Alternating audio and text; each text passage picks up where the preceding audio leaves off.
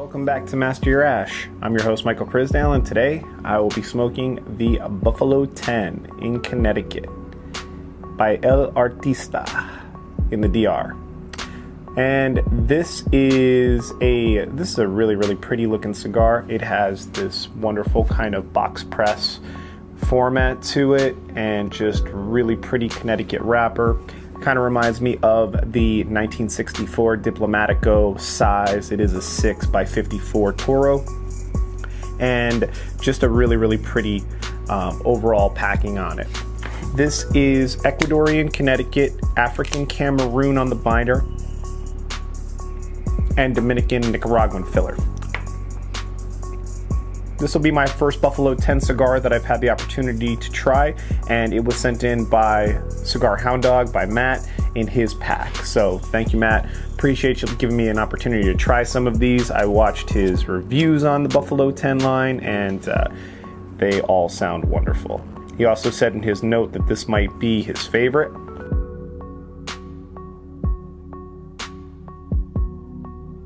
Cold draw notes have some really nice wood on them. Touch of sweetness, maybe like a buttery note. There's that grassy hay note in the initial light up.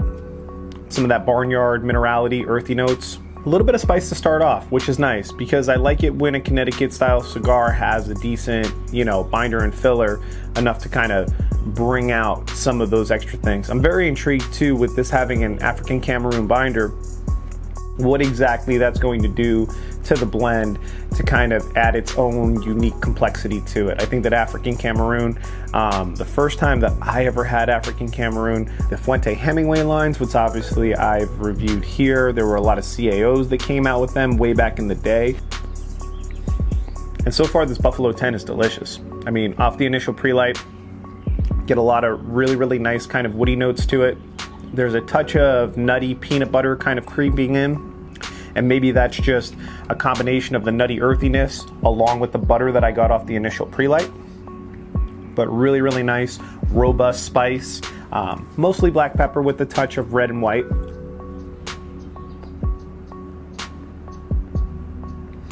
The smoke volume's voluptuous. The draw on it is perfect. There's a little bit of pull, but not too much.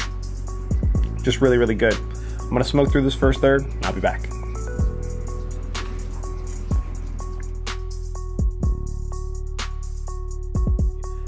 Cigar is complemented not just with cedar hay and that kind of peanut note, but it also has a really nice creaminess that evolved. I believe that Cigar Hound Dog said something about a honey kind of sweetness that morphed into a vanilla cream. I'm definitely starting to pick that in, or pick up on that as I approach the second third.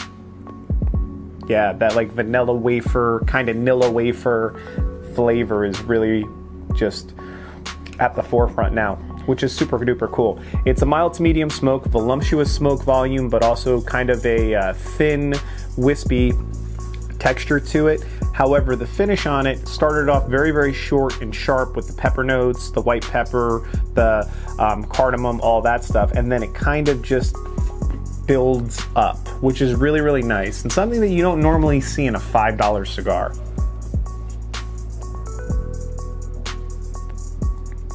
Now that we're getting into like the end of the first third, the beginning of the second third, it has a much longer finish, and I feel as though if I was to pair something with this, and I'll get into the pairings as we move a little bit further down, but I feel like if I was going to pair something with it, especially something in a higher alcohol by volume like a spirit, this would be kind of the mark where you could start to incorporate that stuff. I feel as though if you were trying to pair it with anything other than like an IPA or, and not a double IPA or anything crazy, just a standard IPA, you'd have to wait until the second third to really live out that pairing. If I take a couple of puffs, I retro, right there on the finish, there's this very pipe tobacco reminiscent quality that I don't recall having since smoking the Stillwell Star. And I'm not sure if that's the African Cameroon binder affecting the flavor, or if that's just some sort of really aromatic tobacco that's in this blend. I feel as though it could be, because I remember it in the Hemingway Naturals. I've smoked too many Hemingway short story Maduros and work of art Maduros and different Maduro Hemingways to really like pick up that note off the wrapper. So I'm very interested. If Cigar Hound Dog is in the comments below, man, let me know if the next one of these you smoke, you feel as though you got any kind of like pipe tobacco on the finish. I do think that we're still at medium at the very, very most. We did creep up from mild into medium. The smoke volume is still very voluptuous. It's very apparent that it's there. Finish got longer. I mean, everything about this cigar screams that it is not a $5 cigar, which is awesome. We are down to the nitty gritty here, the final third of this Buffalo 10 in Connecticut by La Artista, and what a fantastic smoke, man. As far as pairings that I would recommend with this cigar, I think that you could benefit tremendously off of an IPA. Go figure, right? IPAs with Connecticut's always kind of a wheelhouse pairing for me. I think that they're exceptional and delicious. I think too, there's a lot of great florality notes in some of the Amaris that are out there in the world. So I think that if you wanted to do like a cocktail, you could benefit tremendously from Manhattans and martinis, big times with Connecticut. I think that like a dry gin martini and all the florality that gin possesses, and we obviously did something similar to that effect with Matt Booth when he had his gin on the channel. I'll link that up above. But yeah, you know, just the Clover Clubs, the gin martinis of the world. Those are fantastic pairings with Connecticut wrapped cigars, because especially when you have a Connecticut that has a decent amount of body to it and does get above mild, it's a fantastic way to pair a higher ABV spirit driven cocktail like a martini, especially a gin one, and all those floral notes, all the florality, even if it's a New World gin like Room 101's gin, or like Drochambeau, or Drochambeau, the McQueen and the Violet Fog, which I have a bottle of, and I think that what we'll do is we'll do our next Connecticut with the McQueen and the Violet Fog, and I'll actually make a gin martini for the channel. And that's what we'll do.